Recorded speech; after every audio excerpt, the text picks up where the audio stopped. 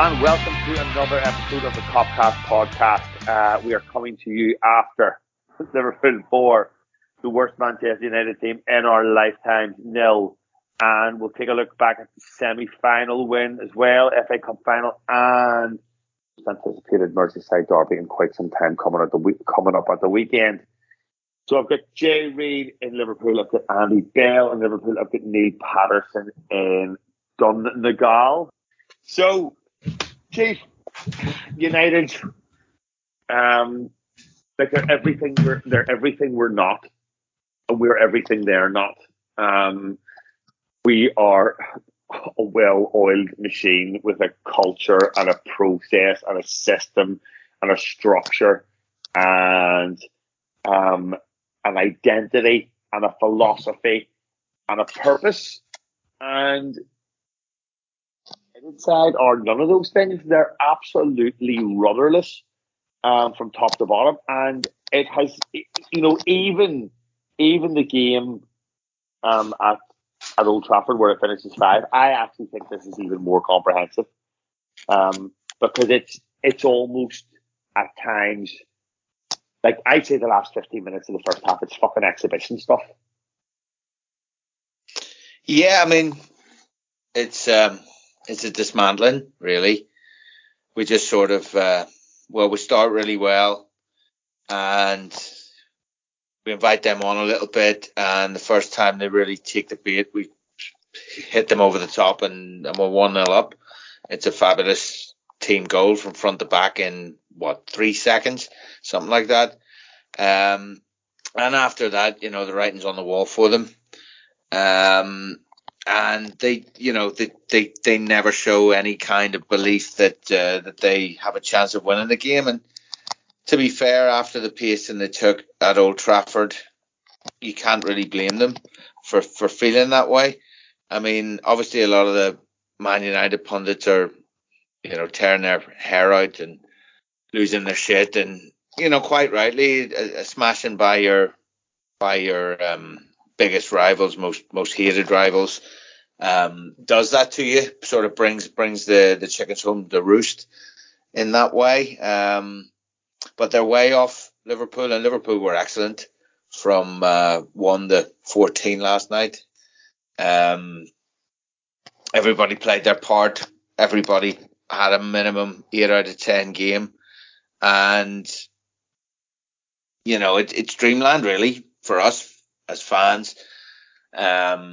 We've been putting the results together. We've gone on an amazing run. We've clawed City back, and we've had to grind out a lot of games. But in the last 2, if you take the FA Cup semi into it, in the last 2 we've really seen the side click into more of its sort of dominant best. And it only bodes well for the final sort of charge to the end of the season here. But yeah, Liverpool were faultless, and it's hard to, it's hard to really pick anything that you'd be unhappy about. The timing of the goals was perfect. United had maybe a 2 to 5 minute spell where it looked like they might be sort of beginning to get a foothold in the game, and then again, bang, we're 3-0 up. And after that, it's a procession, and it could have been more. And, as I've alluded to, we took our foot off the gas for a period, for periods in the game, and still ran out 4-0 winners. And, United are awful, but Liverpool are quite special.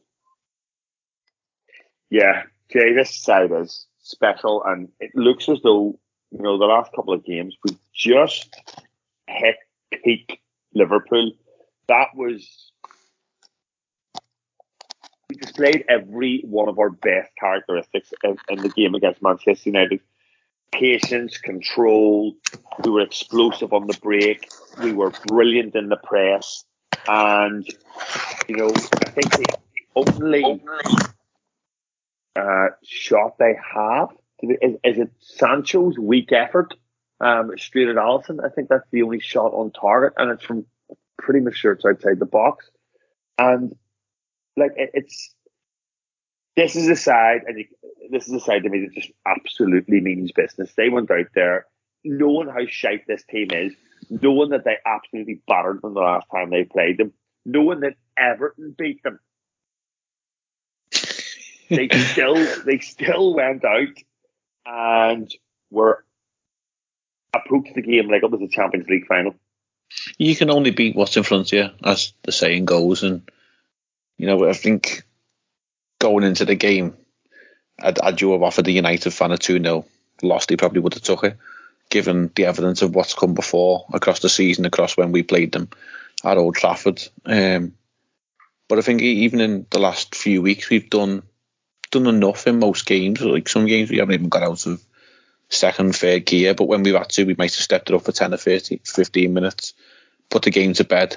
But what I think we've got at the moment is this ruthless streak where, we'll start fast as we see in the weekend, as we seen last night, and got ourselves a couple of goals to the good, and then it might look as though we get to half time or we have a little spell of 10 or 15 minutes where the opposition might look like they're gonna, not get back in the game, but they threaten to, hold onto the ball for more than 4 passes, and build this false sense of hope, and then we just go down the other end and score again. Obviously, we did that last night. We didn't do it at the weekend, but it just shows what we've got at the moment is this ruthless nature where no matter who plays at the top end of the pitch, there's goals. You feel sorry for the likes of Jota, who has been phenomenal all season and now seems to find himself as fourth in the pecking order. Bobby's been playing brilliant the last few weeks he's played.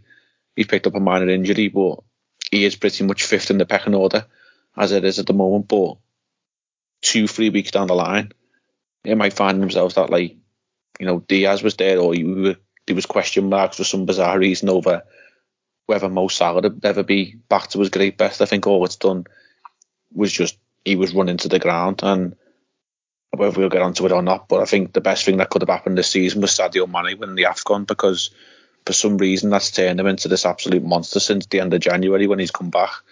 He's transformed into this number 9 role, and it's like a new lease of life, like a new player. And I think I was one of those people who probably had him up to be sold in the summer if he was wanting him to go due to contract issues. But the way he's going right now, he's certainly put himself back in there to say, hang on, if you're selling anyone, it's not me, because why would you?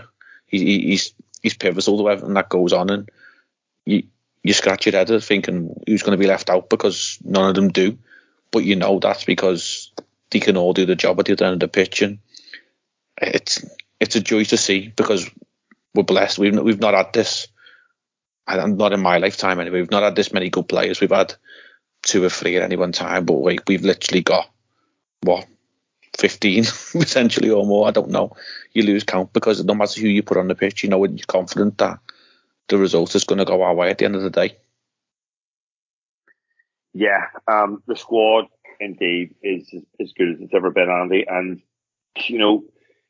Jay touches on a really pertinent point. There is this Sadio Mane who has just turned himself into a smaller version of Didier Drogba, and we've seen him flirt with this number 9 position before, with Mane, when maybe he has to kind of footer about because maybe Firmino's injured. We don't have anybody else to throw up there, and obviously Jota's come in now. Diaz has come in now, which kind of gives him a bit more license to put Mane through the middle. But he's been absolutely lethal in front of goal. His goal scoring rate in the last 5 or 6 games is phenomenal. But what I think is most impressive is his little dropping in the pockets and his link-up play, which he looks as though he's starting to get the grips with and understand the role a bit more, playing that position, in a consistent run of games, whereas he was kind of parachuted in there before to play that position. And the first goal kind of depicts that role that he picks up, drops in. Maguire doesn't know whether to come or go, and he just does the really sensible thing and just pops it off, gets it back, turns, like it's his pass that opens up the entire pitch. And he was doing that all night. Oh, but then what you get with him, which maybe you don't get with Firmino, is that absolutely sumptuous left-footed finish. Unerring, completely confident in his own ability, and at the minute he's almost giving you what Bobby does and what Jota does in the one player. Yeah, completely. First of all, for any of our non-Northern Irish listeners, when Dave says footer about, that just means like messing around. Just I'm pretty sure that idiom isn't going to translate any other than Belfast. Yeah, that's fair. Yeah, he's been phenomenal, hasn't he? I mean, where has that Sadio Mane been for the best part of 2 years, really? Since he last hit any sort of form like this for us, he has been absolutely world class in the last month. I thought his performance against City at the weekend there in the FA Cup semi-final was honestly one of the best individual performances I've seen from a Liverpool player. It reminded me of, do you remember when we went to Rome and we were like 5-2 up in the semi-final? And he goes there and he just puts in the most sort of consummate European away performance, and he was amazing that night. It reminded me of that performance. It was just, everything is coming off for him now. And, you talk about the change in position there, but his touch is better, his finishing's better, everything's better. I feel like the change in position explains maybe tactically how he's getting in a few more positions, but he's like a man reborn. He's been absolutely phenomenal last couple of weeks or so. And I always thought that the Mane decline sort of thing was exaggerated. Like I say, he hasn't been that player for a couple of years, but people were acting as if, he was almost causing us harm rather than still being a very good winger. And, last season, I still think he hits over 10 goals in the league.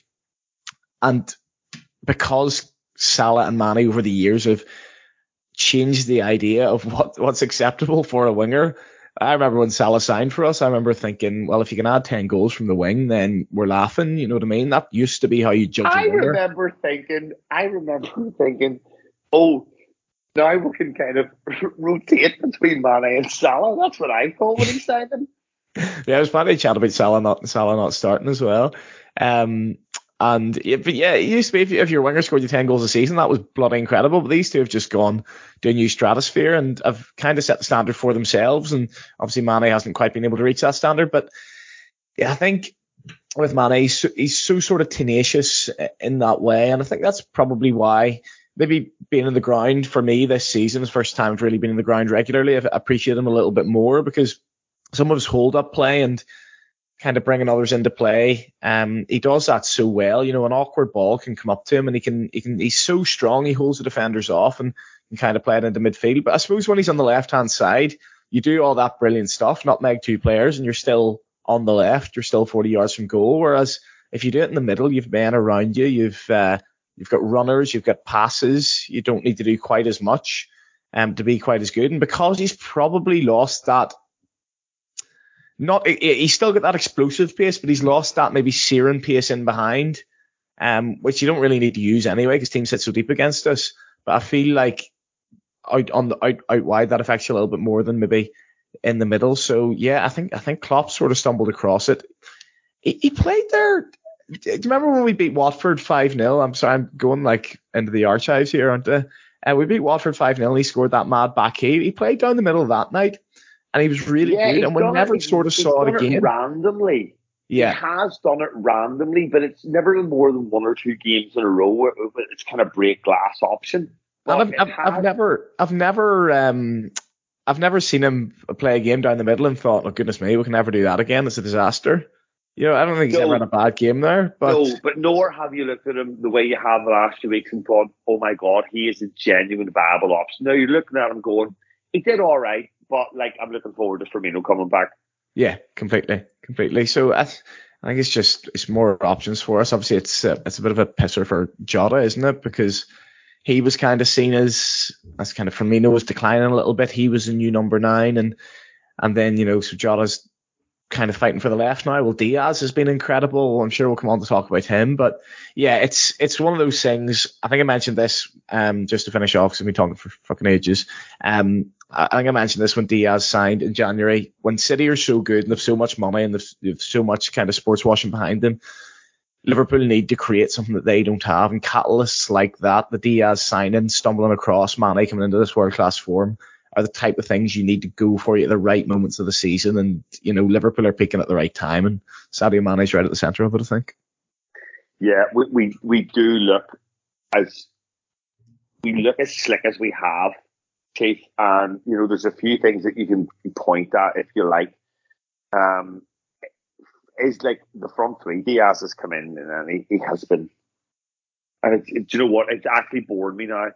The comment, looks like he's played for Liverpool for years. Yes, we know it's what we do. We sign players, particularly the front end of the pitch, that can just come in and just hit the ground running. Jota did it, Salah did it, Mane did it, and now Diaz has done it. This shouldn't be a shock to you people, but there's different than the rest of them, isn't he? There's like a wariness about him, and like he's got those kind of bendy legs. And the two games, and this is what surprised me, I thought he would drop out against United. I expected to see Jota and Firmino, but obviously Firmino had hurt his foot. But I was surprised that he went to 3 back-to-back in the 2 games. But he's obviously seen something, and it's 6 goals in both games. And sorry, it's not. It's 7 goals. 7 goals in the 2 games with those 3 playing up front. And he, not only is he given Mane that license to move, or Klopp license to move Mane in field, but he is something that I think other teams haven't prepared for, haven't been able to prepare for, because what was labelled at this Liverpool side was with that front 3, there's a certain element that you can prepare for. Now that's just not the case.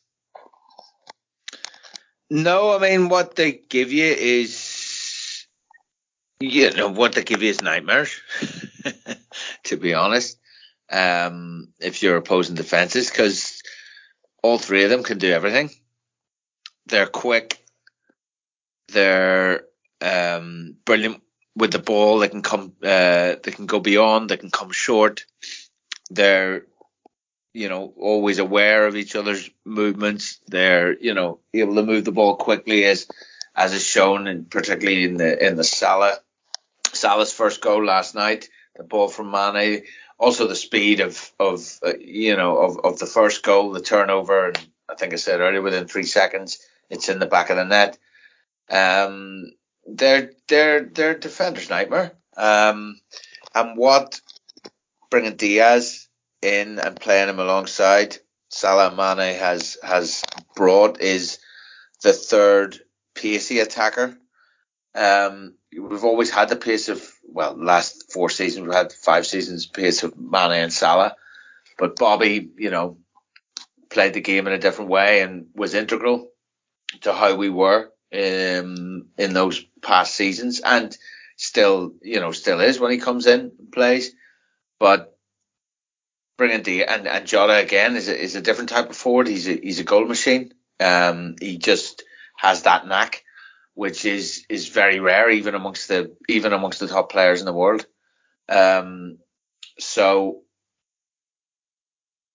But not blessed with great pace. He's got acceleration in his head because he's a couple of steps ahead. He knows where the ball's going to be. He knows where to put himself, and he's quick enough in the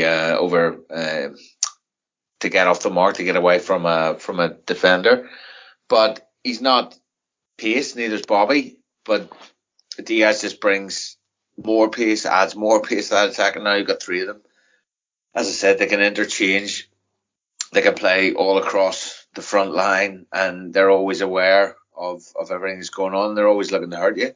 So it's, obviously the signing him brought a little bit of a feel-good factor, and seeing his quality and the fact that he has been able to just not even adapt so quickly, but just to play as if he's telepathically meant to be, or somehow cosmically meant to be at this club, is it's 4 goals already scored, 2 in the league and 2 in the other competitions, but 4 goals since January.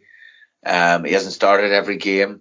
He has been unlucky in other games not to register, and he's picked up a few assists as well. So it's just another top quality striker who's forward who's been added, and now we have 5 of them, and it's an embarrassment of riches, and we haven't had a forward line this strong in decades, maybe not even ever. Yeah, when you think about it.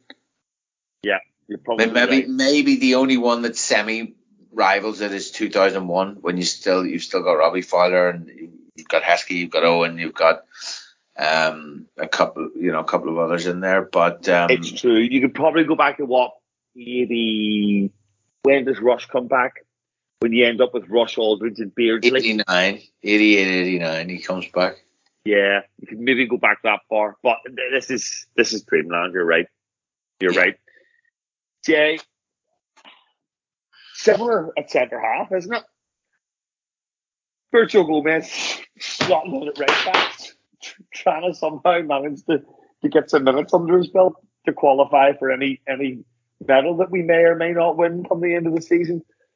But I just wonder, Canate gets the goal against City. He bullies Raheem Sterling on numerous occasions, which I found just absolutely hilarious. And then you've got Manup that comes in and does what Manup does. He's great with the ball, and honestly, his little 1-2, I think, with Diaz, his ball into Mane before he flicks it over the top to Salah for Salah's first goal. It's such a difficult pass because it's almost played too quickly into him, and he has to dig it out from under his feet and kind of almost deflect it into Mane's path. And yeah, Diaz does him no favours with that ball. Absolutely not. And somehow he kind of digs it out from underneath his feet and puts it right into Mane's right foot, and he just lifts it over the top, and away we go. It's 2-0, and it's game over at that point. But I'm just wondering now, there's a lot of rotation, and I'm wondering, is this just going to be rotation for rotation's sake, for managing minutes and managing game time and down to sport times, etc., or is there maybe a horses for courses scenario here? Is there maybe when we're going to have a lot of the ball and we want to try and break lines, that format up, maybe when we're playing somebody a bit better, when we know there's pace in behind, that's maybe when Canate comes in? What do you think? I think it's a bit of both. I think what it has been is just being genius by Klopp and the management team, that they've allowed Canate to come in and bed in and, get his feet under the table, because, he's come from a different country. Obviously, he spoke a bit of English and whatever, but it's a completely new lifestyle you've got to get used to and whatever. And with a unique club and style of play to adapt to. But on the flip side, it's also allowed Matip to stay fit all season. I don't think he's been injured, or if he has, it's not been really noted. He might have picked up something minor for a week or two, but off the top of my head, I can't think of a serious spell on the sidelines for him. But I think, at the same time, that there's games you highlight. And I think going into the weekend, I think we had to change something. And Canate was, for me, one of the changes that we had to make. I just felt I was surprised Pep didn't go with Mahrez, which we were saying before we started recording. It would have been mad 3 games in a week as well, which... There's that, and I think, we had to change something, so, I thought City would have changed something, like the pace option and whatever, because he didn't start Mahrez in the league and stuff like that. Last night, it was you just knew it was a massive game because we were going to have the ball. And then even, up until, we didn't know the news till today, but Calvert-Lewin's out for Everton. Coming away from the ground last night, we said, well, I fully expect Canate to be back in for the derby, because, the height and, the physicality, it's more a Canate game. Not that Matip can't do it, he can. But it's ideal for Canate. And then you bring Matip in for the Villarreal game, because we're at home, you'd expect us to press on, have possession, and, force the issue with his ball playing ability. It's it's a luxury that we've got. As you say, like the poor man sat on the sidelines, Joe Gomez, who's scratching his head thinking, well, I can't get in ahead of him. Massive can't get in ahead of Kanate. I've got no chance of getting in ahead of Trent unless, he's being rested. And he's probably England's best centre half. Like, he's just not able to get in our team. That just shows the strength and depth that we've got. But yeah, I think it's a bit of sports science. It's a bit of horses for courses sort of game, and you could probably look at what we've got ahead without delving into the fixtures too far and probably say, right, well, you'd highlight a certain game as being a Kanate game or a Matip game. I think just as we have with the forwards, we've got that luxury of rotation, but the luxury of different qualities within the players that we've got. It's a masterpiece what we've built here. Yeah, Andy, and arguably the final piece of the masterpiece, although he wasn't the last player that was signed.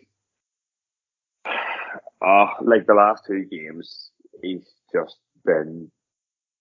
I don't even know where to begin. I'm getting aroused just thinking about some of the stuff that I watched Thiago Alcantara do in the football pitch in the last week. Like he's an absolute difference maker. That pass, it's almost like a reverse pass. It's not quite an no-look pass, but where it looks like he's going to play like a square ball and he just punches it through like two lines into somebody's feet. The difference that he has made, and you saw it, I think, in all its glory in the last two games, just the pace that we move the ball about and the ability to break those lines with those passes and just disrupt the team's shape totally to give the forward players that space is something that I don't think I've really ever seen before. Sorry, I had to cough there.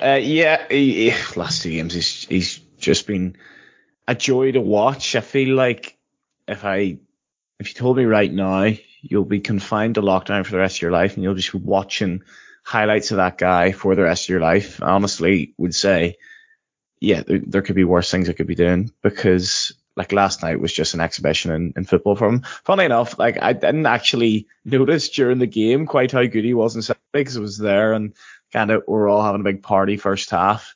And then they get into a little bit more second half. But last night, I mean, as I was telling you beforehand, I was front row of the main stand, and you're almost like eye level with the feet of the players there, because it's kind of dug down from where pitch level is. Pitch level is kind of like at eye level for you.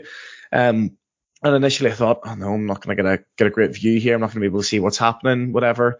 And my perspective was buggered because the ball through for Salah, which creates the first goal for Diaz. I didn't celebrate the goal because he's miles offside. I thought he was miles offside. And I looked back at it this morning and Salah's about 15 yards behind Maguire when he starts running. So I thought then, like, I'm hardly going to get a good idea of how this game's going tactically. But what it did give me was just watching Thiago up close, as close as I've ever seen him at his level. And it's crazy. He's started doing this mad outside of the boot pass, where it just completely opens up play. He even played one across to the centre half. He played one across to Van Dijk or something just to the outside of his foot, just for the crack. He's just started doing it. It literally is. That's perfectly put. That's exactly what he's doing. He's just doing it for the crack. There's no need for it whatsoever. He's literally taking the piss. He could have just as easily passed that with the inside of his boot like any normal human, but no. He has to do that. And there was one on Saturday he did, to be fair. I think it was Diaz. It might even have been for the third goal. But I don't even think it is. I think there's another one. Yeah. Yes. On the chest. Just on the half volley with the outside of his foot. Just whops it all the way out to the right hand side to Salah, right onto his toe. And I tell you what, I'm glad that they brought that Hannibal fella on after they brought Thiago off, because fucking hell, Thiago was getting halved there if that fella was anywhere near him. Because he was, as you say, it was borderline. It's something that you wouldn't do the things, you wouldn't attempt the things he was doing on the Sunday League pitch because you would fear for getting your leg broken. That's how I saw him play yesterday, and it was just amazing. And I'm sure Jay will agree, because Jay was on the ground last night as well as me. But Jay, can you remember anyone getting that brilliant innovation going off? Like it was directly everyone up, applause. You look around, everyone's in sync. Like I've never seen an innovation quite like that. I don't think it was almost as if like a player had been playing for you for 15 years and he had his last home game. And I was just going to say it was Gerrard's last game. Yeah, that was the ovation he got. I in fact just reference to what you were saying. I thought of a good comparison. It's like when Ronnie O'Sullivan plays snooker left-handed, because it's just that good. He can go, I'll just play you with my left hand and still beat you. Like he's that good at what he does. He's just taking the piss, go on, I'll give you the goal, but I'm playing with my left hand. Or like, you know, a golfer playing with his weaker hand and playing with the wrong set of clubs, because he's just got every club in the bag anyway. He can do whatever he wants. But yeah, that ovation, it was Gerrard-esque when he come off, like when Gerrard's final game, or like I was there for many years ago when Sami Hyypiä had his last game, and Carragher's last game. I've been fortunate enough to be at these games. It's that type of ovation, and this is a lad doing it mid-season. He's on another level. Like we've seen technical players play for us, but I don't think I've ever seen anyone manipulate the ball like he can. He is different class. No, completely. Yeah, 100%. You almost don't need to be too, just like final point, you almost don't need to be two-footed with him, because he's as good with the outside of his right boot as he is with the inside of his right boot. So it's like two-footedness with one foot, if that makes any sense at all. Yeah, totally. He's freakishly good. The thing Chiefs that the ignorant to, and it's a funny contrast. About, you know, how he's taking the piss and just looks like he's out there to enjoy himself. But the two things are, you see it in his face, and you even see it in the post-match interview when Salah's trying to have like a laugh and a joke, and he's just completely focused. He's still focused on what's going on, and he is a born winner. And that mentality, you know, you can see it on the pitch without the ball. I did not expect him to be as absolutely relentlessly combative as he is in the middle of the park. Like, he wins the ball back as much as anybody, if not more than anybody on the pitch, with these weird little kind of it's like almost a scissor tackle, but it's not quite. And these weird little blocks that he does, and he is at one point I think he's climbing on Aaron Wan-Bissaka's back to try and get the ball down in the corner. And he is he must be a nightmare to play against when you've got the ball, never mind when he has it. Yeah, he's absolutely driven. And yeah, the interview is a good reference, because he was he wasn't having any of Salah's fucking about, was he? He was like, Salah's going, we're wingers, not strikers. He's going, and he's like, fuck up, Mo, you're a striker. All of Salah's jokes fell flat on their arse, didn't they? Honestly. He had no time for this jovial jesting about. He was like, fuck up, we're sick. Fucking fun, Mo. Yeah, this is fucking serious shit we're into at the minute. Stop having a good time.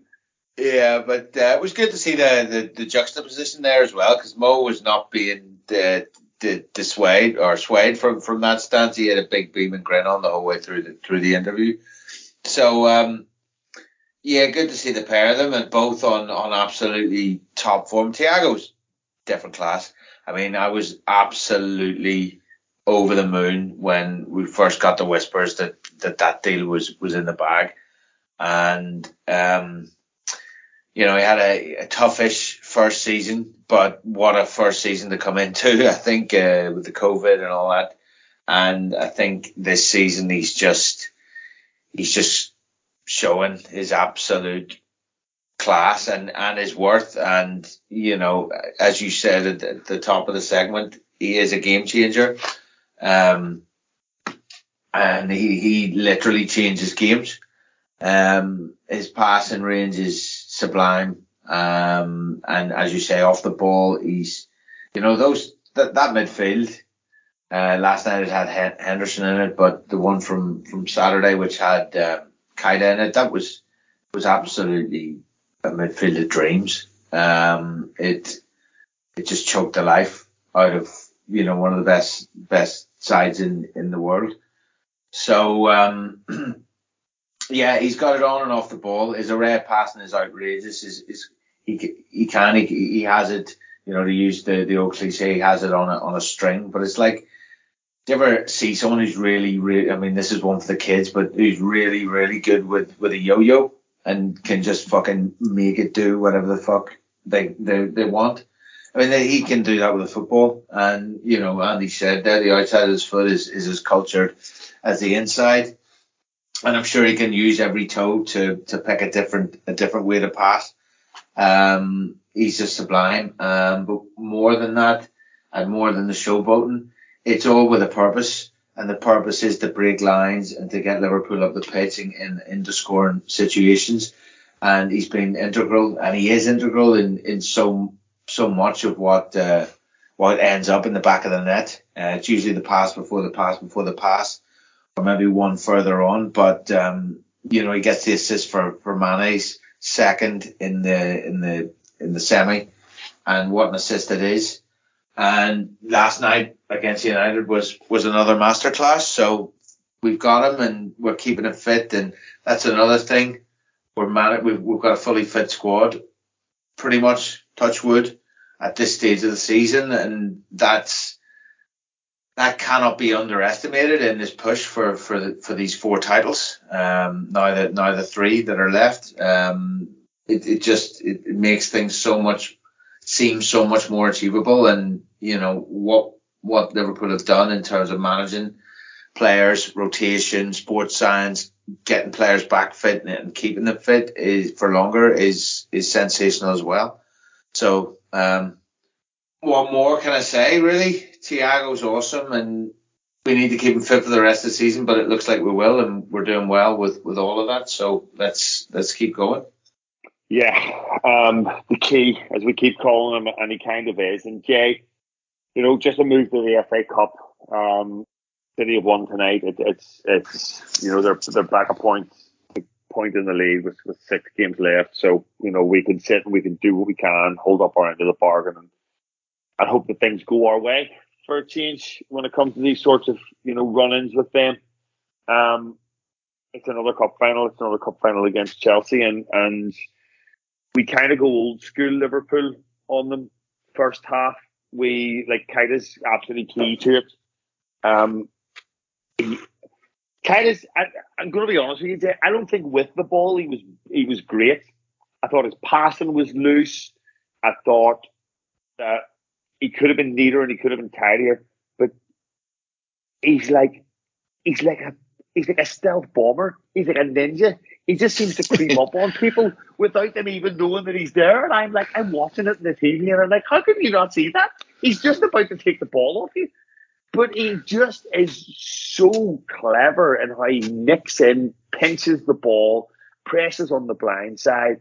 And that was 18-19 Liverpool first half B City. That's 3-0 in the league, 3-0 in the Champions League. That was what it was like. And right down to Mane pressing the goalkeeper to slide the ball into the net.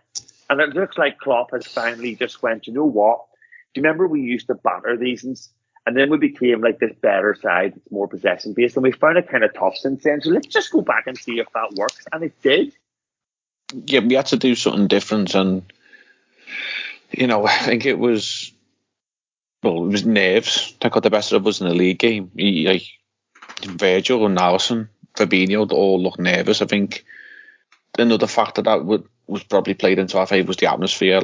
The atmosphere on Saturday was absolutely bouncing. It was a home game. I know they didn't bring many anyway, but it was a home game. The only disappointment was all the goals at the other end of the pitch. From where I was sat anyway, at the back row of the lower tier. They did bring a massive flag though. Oh yeah, 2, didn't they? Didn't they have one on each side?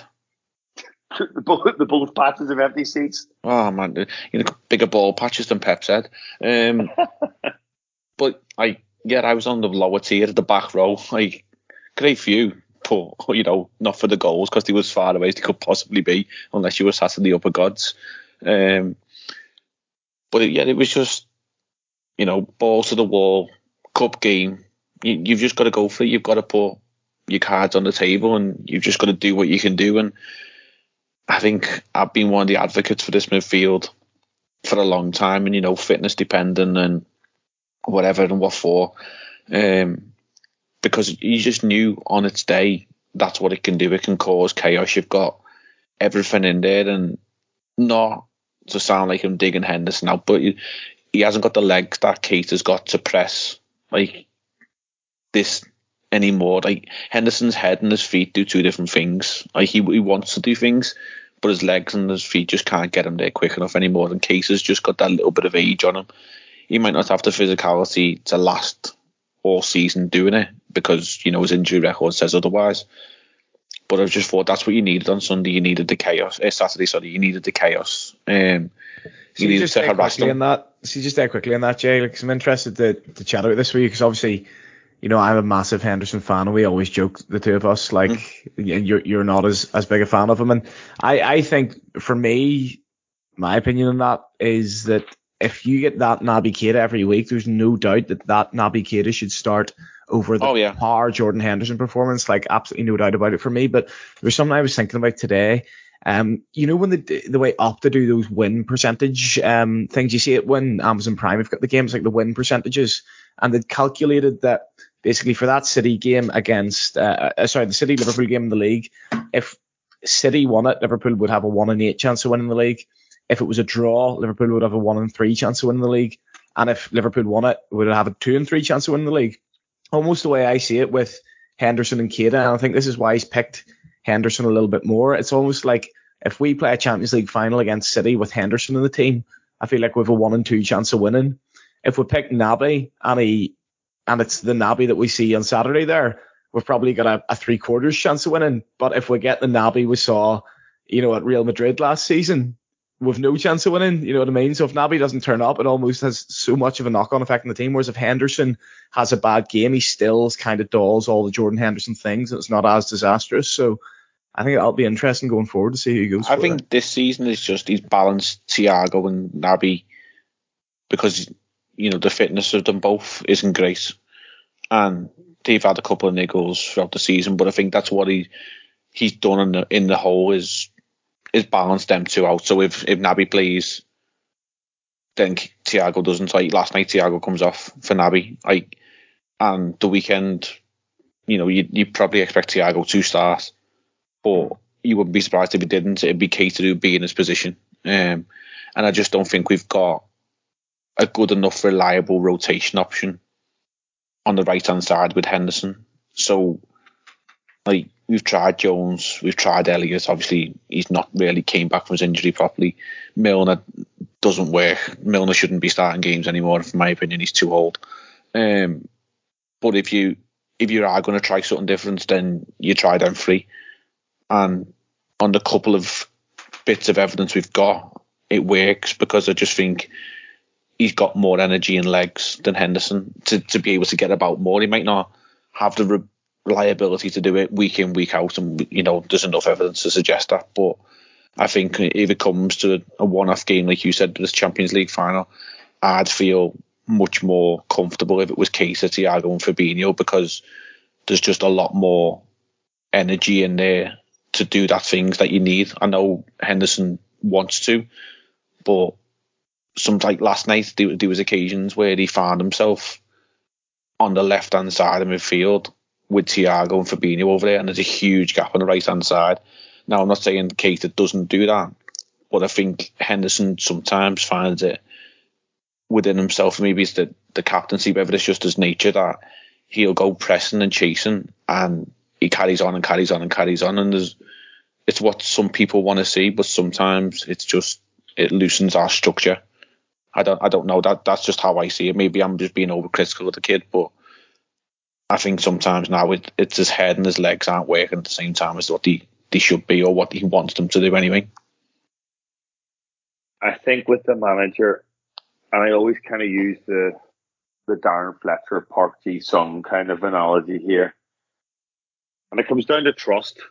It doesn't necessarily come down to what type of player or how good a player. It comes down to trust and how meticulously they will carry out the manager's orders on the pitch and what they're going to bring aside from their technical capability. And Ferguson did it time and time again. Benitez did it with Kuyt, right hand side. Who plays Dirk Kuyt right wing? But Rafa did, because he did everything that he wanted him to do down to an absolute T. So that's where I feel. And you look at Wijnaldum. Wijnaldum was the same sort of player who always played, no matter what anybody said about him, always played because he did everything the manager wanted him to do.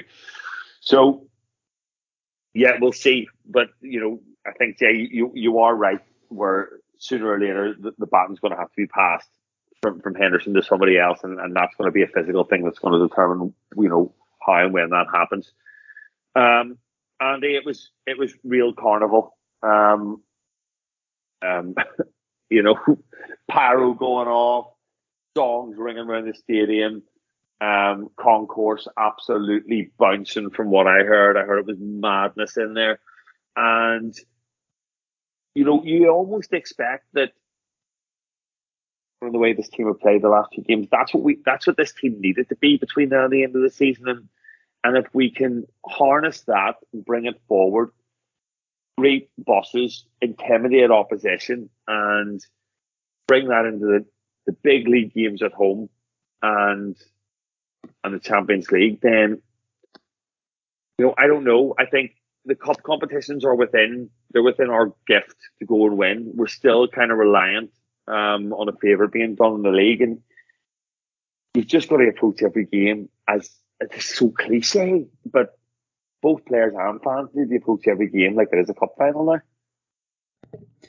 Yeah, that day and everything about it, the concourse, the first half, it's the most joy I've ever had in a football match in my life. It's not the biggest result as an FA Cup semi-final. It's probably it is undoubtedly the least important of the three competitions we're still in. I was there in the League Cup final. It was the first time I'd watched Liverpool lift a trophy live, and it paled in comparison to Saturday there. I mean, I think Jay said he was back row of the lower tier. I was second row from the back, and was wondering, when I first heard it was lower tier, I was like, oh, happy days, I'm going to be right in the thick of it. And then when I saw I was at the back, I thought everything's going to be going on around me, but it didn't matter. It was absolute chaos. And they come out and you see the team sheet that City put out, and you get a little bit of hope from it, but also kind of it doesn't really matter. From the 16 players they can pick from, there's not really much of a difference. And by the way, for people, including Pep, who tried to put it down to the fact that a cup team in inverted commas was put out, I mean, one of the players who came in, Jack Grealish, is worth more. They spent more on him than Liverpool has spent, I think, since the summer of 2020. You know what I mean? It's and the value of their 11 was still much greater than the value of ours. So this kind of idea that there are any sort of underdogs in that game is complete nonsense. And Liverpool took them apart in that first half. And I thought Naby Keita had his best game in Liverpool's shirt. I thought Mane was unbelievable. As I said earlier, I felt, Thiago was unreal as well. And I agree. I think it was Jay who you asked about the Konate Matip thing, and I pretty much agree with everything he said. It's horses for courses, and for certainly against Man City again, I think I'd rather have Konate in the team. But for example, Everton this weekend, where I can't see them having many forays forward, I think maybe Konate probably does have a rick in him slightly more than Matip, so I'd rather have Matip in for that one. And same for last night. Again, United aren't going to come forward much. We're going to have most of the ball. I'd rather have the kind of maybe slightly more defensively solid Matip at this stage of his career. I'm sure Konate will iron out those little creases in his game, and I've no doubt he'll actually go on to become a better centre half than Matip in his prime. But your question about the game, it was phenomenal. And we go 2-0 up inside 20 minutes, and the clips going around Twitter where I think that basically the whole ends singing LA, and Martin Keown makes some disparaging comment about, they think it's won already, but the co-commentator is just like absolute bedlam on that side of Wembley, and it was one of the best atmospheres. It was the best atmosphere I've ever been in. Jay's been to a lot more Liverpool games than me. You guys probably have still been to a lot more Liverpool games than me, even though I've been going this year. But yeah, people say the Wembley semi-finals, and I agree with them. It's Wembley should be the thing that when you get to the final, you get to go to Wembley. And a lot of people talk about the atmosphere at Wembley not being as good because everyone's kind of all over the place, and at Anfield, the Kop leads things off and everyone else follows, and it kind of starts in 306, filters down to the rest of the Kop, and then the rest of the ground joins in. Whereas at Wembley, everyone's everywhere. And, you know, I went down with 4 mates on Saturday there, and we were all just in different parts of the ground. That's the way the whole balloting system works. But everyone was just in sync, and obviously the Jurgen chants going off, and similar to LA in 2018, where it kind of takes off towards the second half of the season, and that's just the soundbite for the season. I think that actually really helps the players, because you can get tired of chants very quickly. Like the Jota one comes in, and it gets to the point where the Kop singing it 10 times a game, and it loses its effect slightly. Whereas this one's kind of just taken off, and as we're going for all these 4 trophies, it's just become the kind of soundtrack for it, and it was incredible. And that halftime concourse, I mean, Mane scores at the perfect time for a party at halftime. I think it's the only comparison I can think of it is Salah getting that fourth before halftime at Old Trafford, and obviously none of us were there that day, but the concourse was just ridiculous. I didn't even get a drink. I just sort of went out and bounced around for 15 minutes, and oh my goodness, the goal itself was just the icing on the cake, wasn't it? It's a phenomenal goal, and it's indicative of the new Mane we're seeing. So it was just so good, and we're never really threatened, even at 3-2. I didn't really get that nervous. I always knew we were going to win that, and 3-2 flattered them. Yeah, 3-2 did flatter them. Chief, back to the game. It's Barnes Everton field, and be honest, let's all sit here and be honest. We expect to fucking batter them the same way we battered United, yeah. Yeah, completely. We do, because they are just as shite. And their away form might be the worst in the league, in actual fact. But there is this thing the club has against Everton at home, where there's mental selections, and I just wonder. I thought he would have made more changes against United, and I know it's Tuesday to Sunday, so I don't know. Do you expect something similar, or do you expect like Origi's last hurrah or something mad like that? No, I expect a strong side. There might be a little bit of rotation. I think we've got to think about Villarreal the Wednesday, isn't it? Yeah, it's the Wednesday. Villarreal the Wednesday afterwards as well. Sunday, Wednesday. But they're both home games, and I think that's why he's so. He's already sort of made noises about the Newcastle game, and I think that's where we'll see rotation if we do see it. But I think it's pretty tight now. You're looking at the 11 that started against United last night, and then you'd add Naby Keita to that, you'd add Jota, Firmino to that. At the back, you might add a Joe Gomez and a Tsimikas to that, and that's probably I think I mentioned Keita. You had him there, obviously, and I think that's the squad you're playing with for the rest of the season. I can't see too many changes beyond that. Every game now is massive. We've had one cup final. We're literally in another, and we're gunning to get into the Champions League final as well. So that'll be another. And we've just got to win every league game, as we know. And what is that then? Maybe 16, 17 players you're picking from. And I think that's it for the rest of the season. So there may be 1 or 2 changes. Konate's one as well, who will come in and out. There'll be a bit of change there over the course of the season, but that's it. Basically, I can't see Curtis Jones really getting back in, possibly against Newcastle, but even then, I think it's a stretch. I don't see Harvey Elliott starting another game this season, and I don't think you really you go beyond that. I can't see Milner starting again this season either, if I'm honest. I think we'll see him on the pitch again, but not from the start. So yeah, I think that's what it's whittled down to. It's just heads down and get on with it now. I think those are his strongest players. That is his strongest squad, and I think he's got enough there. We've got enough there to get it done in all the competitions. So I don't think we're going to see a repeat of the sort of Lallana, Origi, Shaqiri lineup, the 5-2, or anything like that. I think it'll be much more close knit, tight knit for the rest of the season. And I think the squad against United, or the lineup against United, is an indication of that, because let's be fair, Everton have had a shocker of a season, but they still beat United.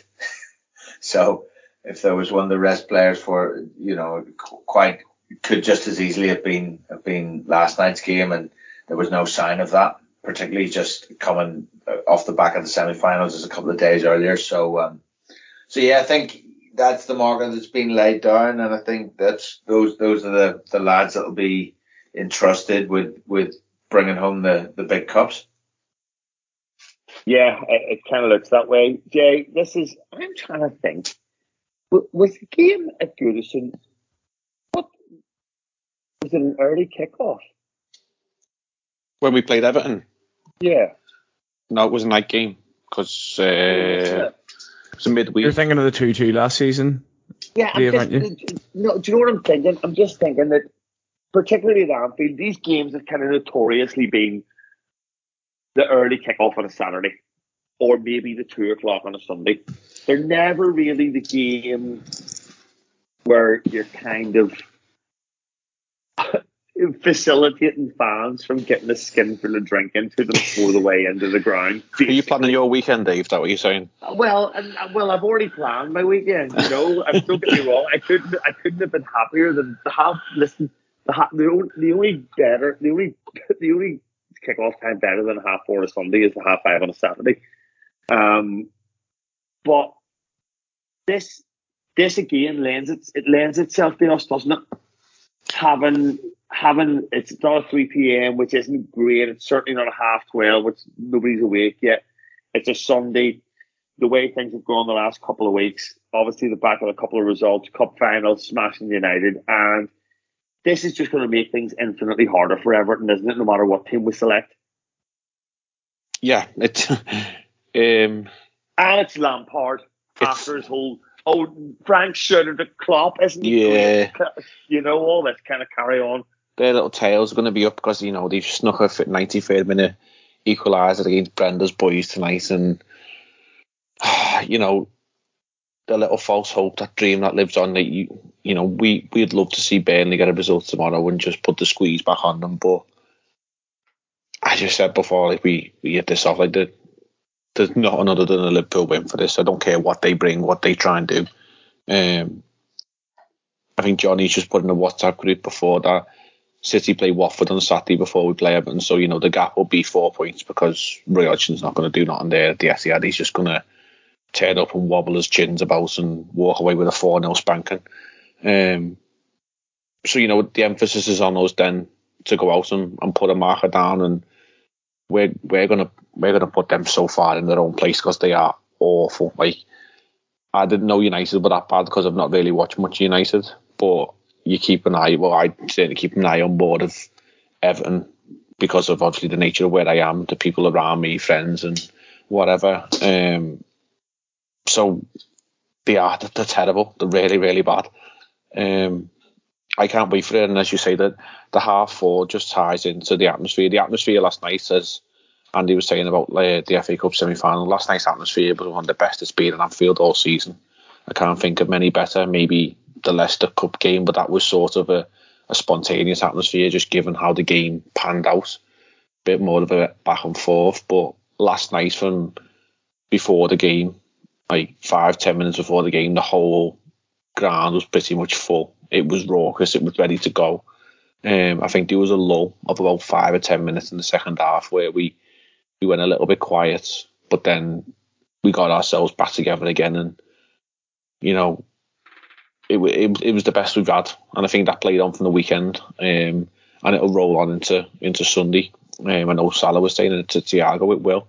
Like he's not experienced a derby at Anfield because last season it was not a real season, and he is in for the treat because it's going to be a treat. It's going to be a delight. You're over there for the weekend.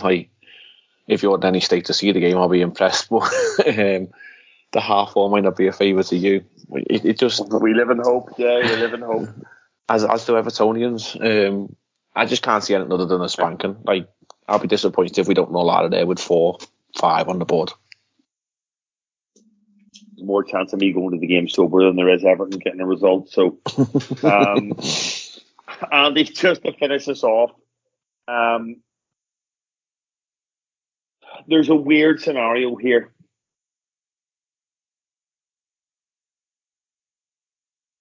Season with one trophy, the least valuable of the four, if you want, and there is, I suppose what I'm trying to say is I think it's a good time to sit and take stock here. 6 games left. We're in the FA Cup final and we're in the Champions League semi-final against a side that, you know, relatively we should qualify from. That would give us a Champions League final as well. But there's the same possibility we just come away with one trophy. And I'm anxious about that more so than anything else, that get the recognition that it deserved, because maybe a slice of luck hasn't gone their way. But we can't write this off as an unsuccessful season if we finish with one trophy, or can we?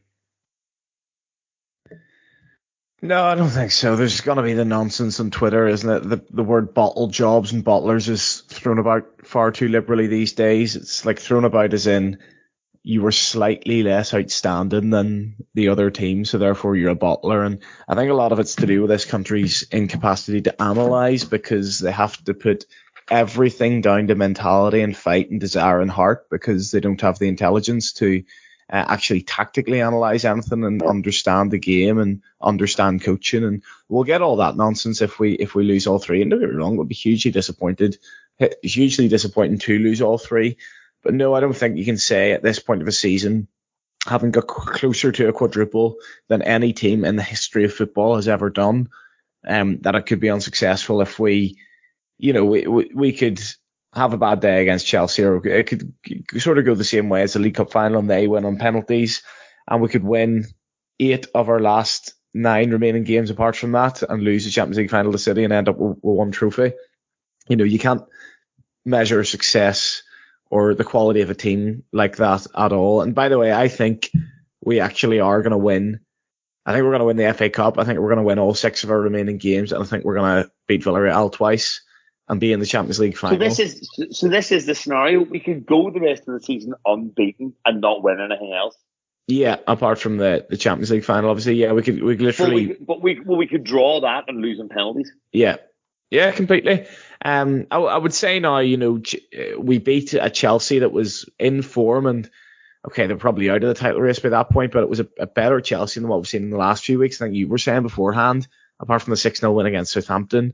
They've been pretty brutal recently. They lose 4-2 tonight to Arsenal. They get thumped by Brentford. They lose another game. I can't remember exactly what it was. They're not exactly convincing in a semi-final against Crystal Palace. Madrid stick 5 into them over 2 legs, don't they? Yeah, not the best Madrid side we've ever seen either.